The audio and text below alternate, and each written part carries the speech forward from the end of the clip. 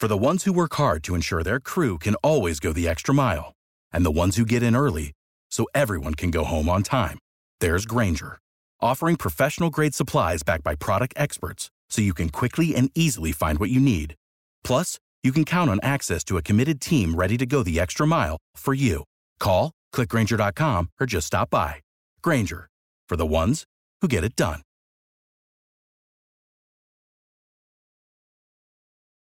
Every team, every topic, everywhere. This is Believe. Hey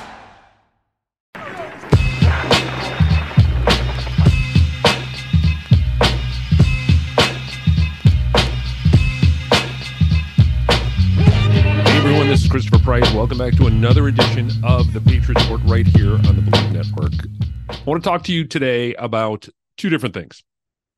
We are a handful of days out, recording this on Monday night, Monday afternoon, August 7th. And there are 3 days between now and the first preseason game. And there's just a couple of things as we're now 2 weeks into camp, 2 full weeks into camp, double-digit practices, a few things that have really continued to stand out for me over the course of the first 2 weeks of camp. First off, I think before we go any further, one of the really intriguing prospects that I've seen so far, we all know about the top end of the roster and the guys who are going to make it. The guy who continues to intrigue me more than just about anyone else out there is Malik Cunningham, a quarterback out of Louisville. Cunningham was a quarterback out of Louisville, and they've been using him at wide receiver predominantly. He's trying to get some wide receiver reps, although I think that room is a little bit cluttered, at least right now. He's going to have a hard time breaking through, especially with the emergence of Demario Douglas. But he's taken more and more reps at quarterback.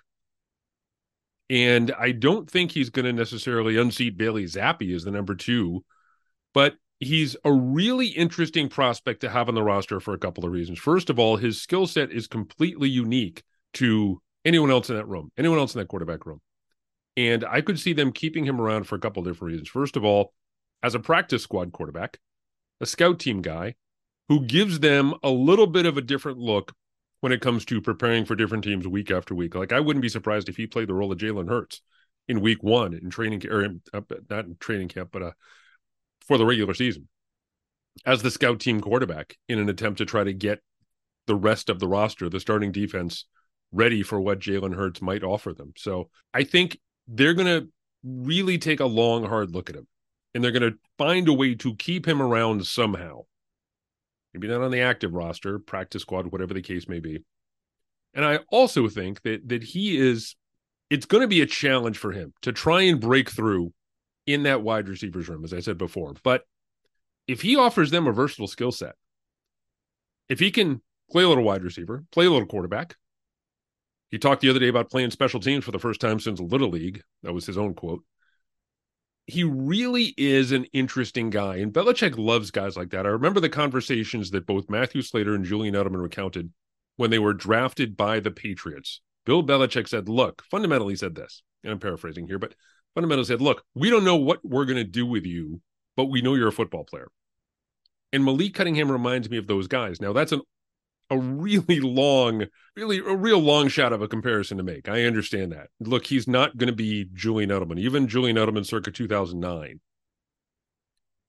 You know, you wish upon a star, he ends up being half the wide receiver that Julian Edelman was over the course of his career. But he's a guy who is really, really interesting. He can do a lot of different things.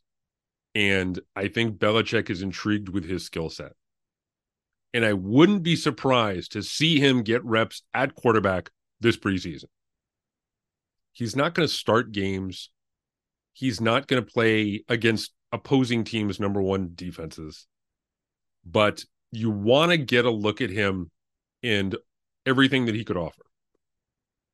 Because you want to know what he can do going into the 2023 season. Because he's, again, one of, if not the most intriguing prospect that I've seen on the roster to this point over the course of training camp. Did we see you take a few quarterback reps down there yesterday, like on pitch plays and stuff? Mm-hmm. And how was that? It was fun just being back under the center.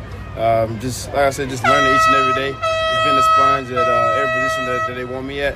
And it's kind of good, feel good to be back on the center and get some of those tosses in. I think the first time we heard from you in the spring, you talked about studying Julian Edelman. Mm-hmm. Did you have a chance today to talk to him? Have you had any personal interaction with him? I talked to him maybe like once or twice. He came in the training room, just told me to just keep my head down, just keep working, just keep learning from the older guys, and just like I said, just being a sponge and every day, you can learn so much throughout the building. Just learning from as a receiver and a quarterback, just learning from the defensive guys and what they're thinking and different coverages and just picking their brains. So it's been pretty fun. Do you feel a lot more confident reading defenders in terms of your option routes, particular route running? Yeah, for sure. Just watching a lot of film. You got to watch film. Watch a lot of the older guys and some of Julian's film as well. The other thing I want to get to tonight, I wrote at the start of the summer for the Boston Globe, and it's still up at bostonglobe.com. It went up on July 13th, basically 3 weeks ago, in the lead up to training camp. There are 5 positional battles we're going to be paying the closest attention to this summer. And I want to revisit that and see who is winning those positional battles, see who has the edge here 2 weeks into training camp at the start of preseason, with the understanding that, look, a solid preseason performance can flip the script, can make or break you as a prospect, and can move you up the depth chart, or conversely, a poor preseason performance can move you down the depth chart. So with that in mind, let's take a look at these 5 positional battles that I previewed at the start of training camp. Mac Jones versus Bailey Zappi. Now, this has been no contest. It's been all Mac. Mac is the clear favorite. 2 weeks into training camp, at the start of the preseason here, Mac Jones has won that positional battle. I'm not ready to declare it over yet because you never know, but my philosophy at this point is Mac Jones can only lose the position. Bailey Zappi right now, even if he is absolutely peerless over these next 3 weeks, even if he lights it up in the preseason, Bailey Zappi is not going to be the starting quarterback on that alone. Mac Jones has to lose the job. Mac Jones either has to get hurt or he has to have an absolutely god-awful preseason.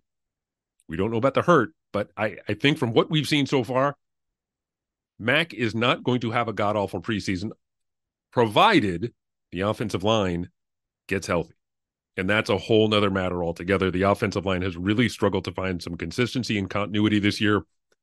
Practice on Sunday was an absolute mess when it came to personnel up front because they were missing the entire starting offensive line at one point, and they were trying to run against New England's number 1 defense, and Matthew Judon was back, and Judon absolutely dominated off the edge. So that's going to be a challenge.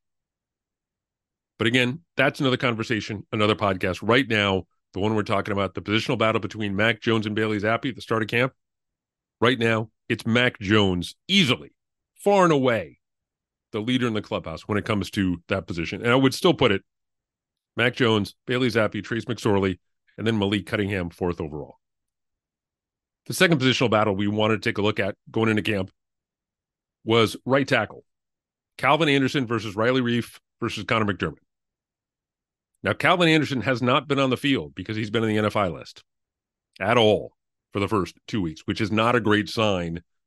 I'm not questioning if he's hurt or not, but the phrase that I always go back to, Belichick has used it, Tom Brady used it at this time of year. Look, the train's leaving the station. You got to get on board.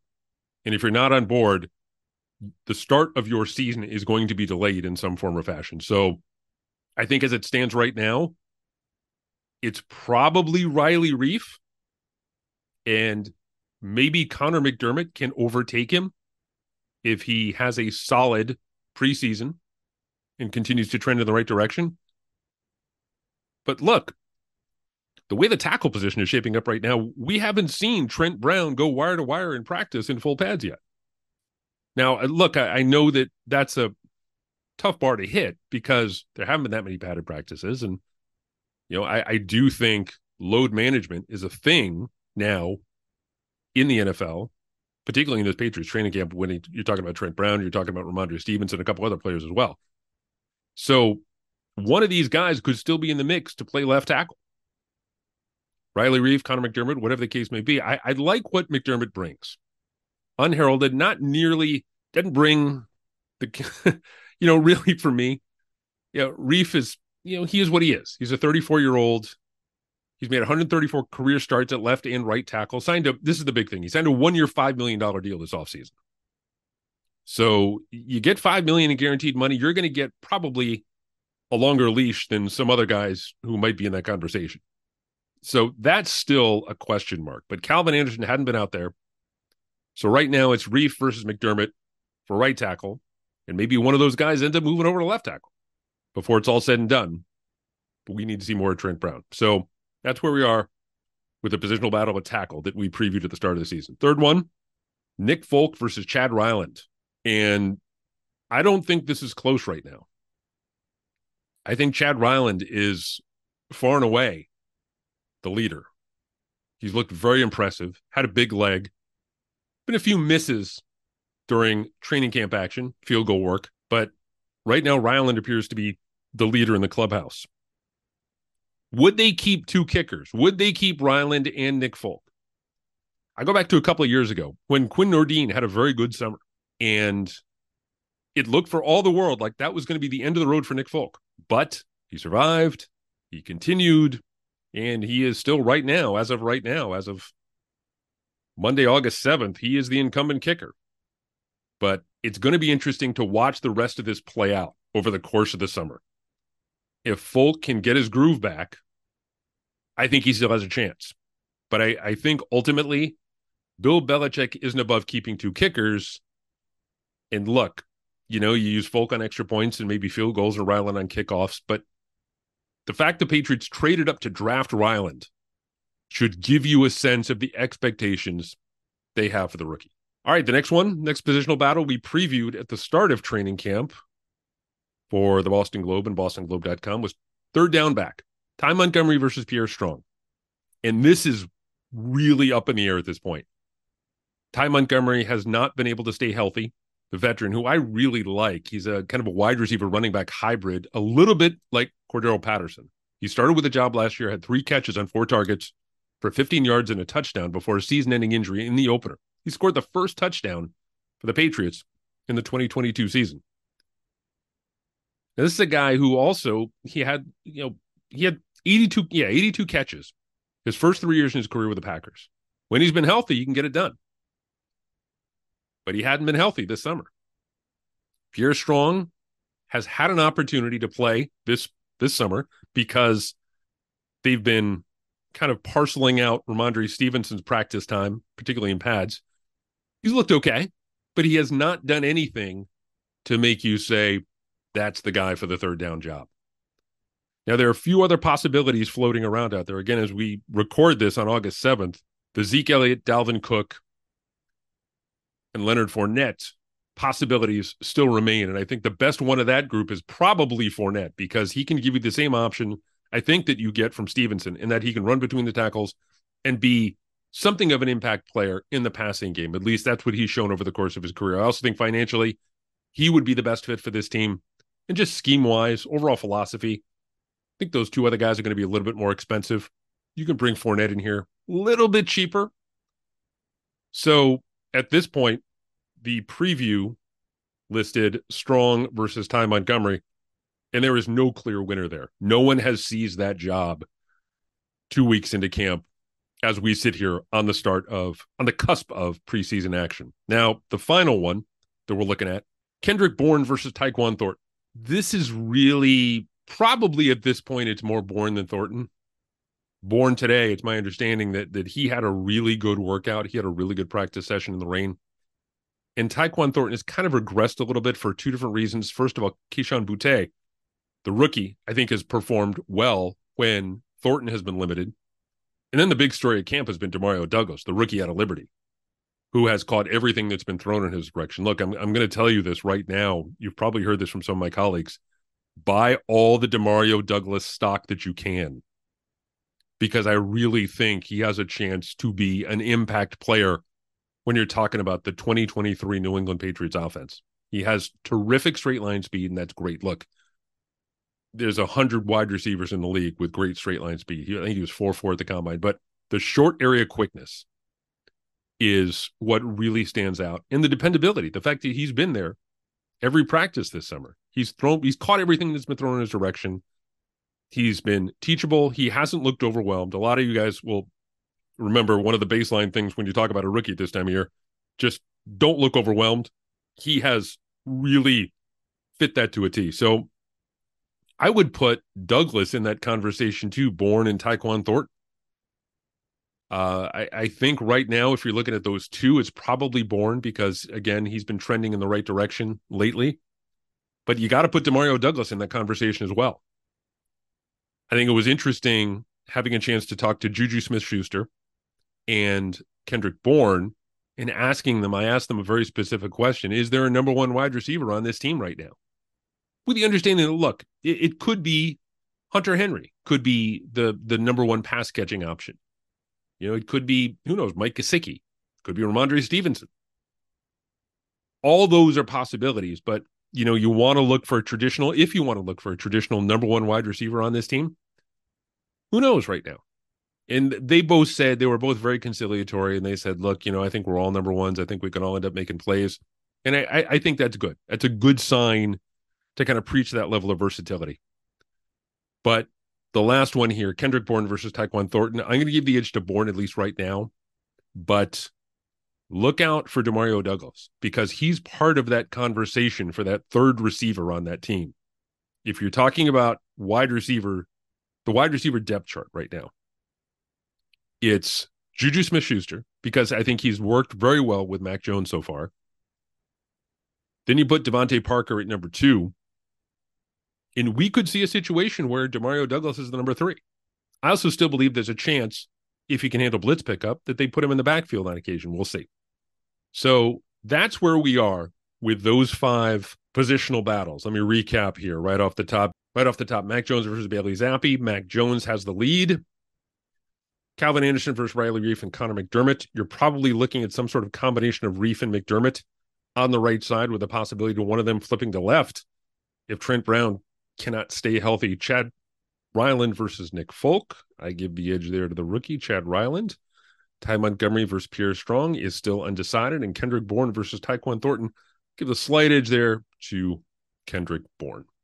All right, laying out the rest of the week for you. We are going to have a conversation with Cole Thompson before the Patriots-Texans preseason game on Thursday night. We're hoping to get him tomorrow night, Tuesday the 8th, to talk about what to expect from this game from a Houston perspective.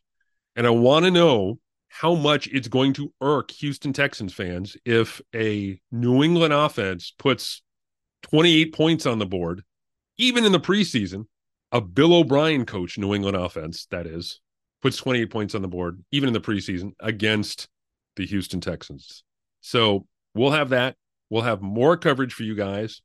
The Boston Globe and bostonglobe.com. Keep it here all season long, right here on the Patriots Report, for all the information you need out of Foxborough to get you up to speed on what New England is doing and what they're going to look like this season. Hope everyone is well, and we'll talk to you very, very soon.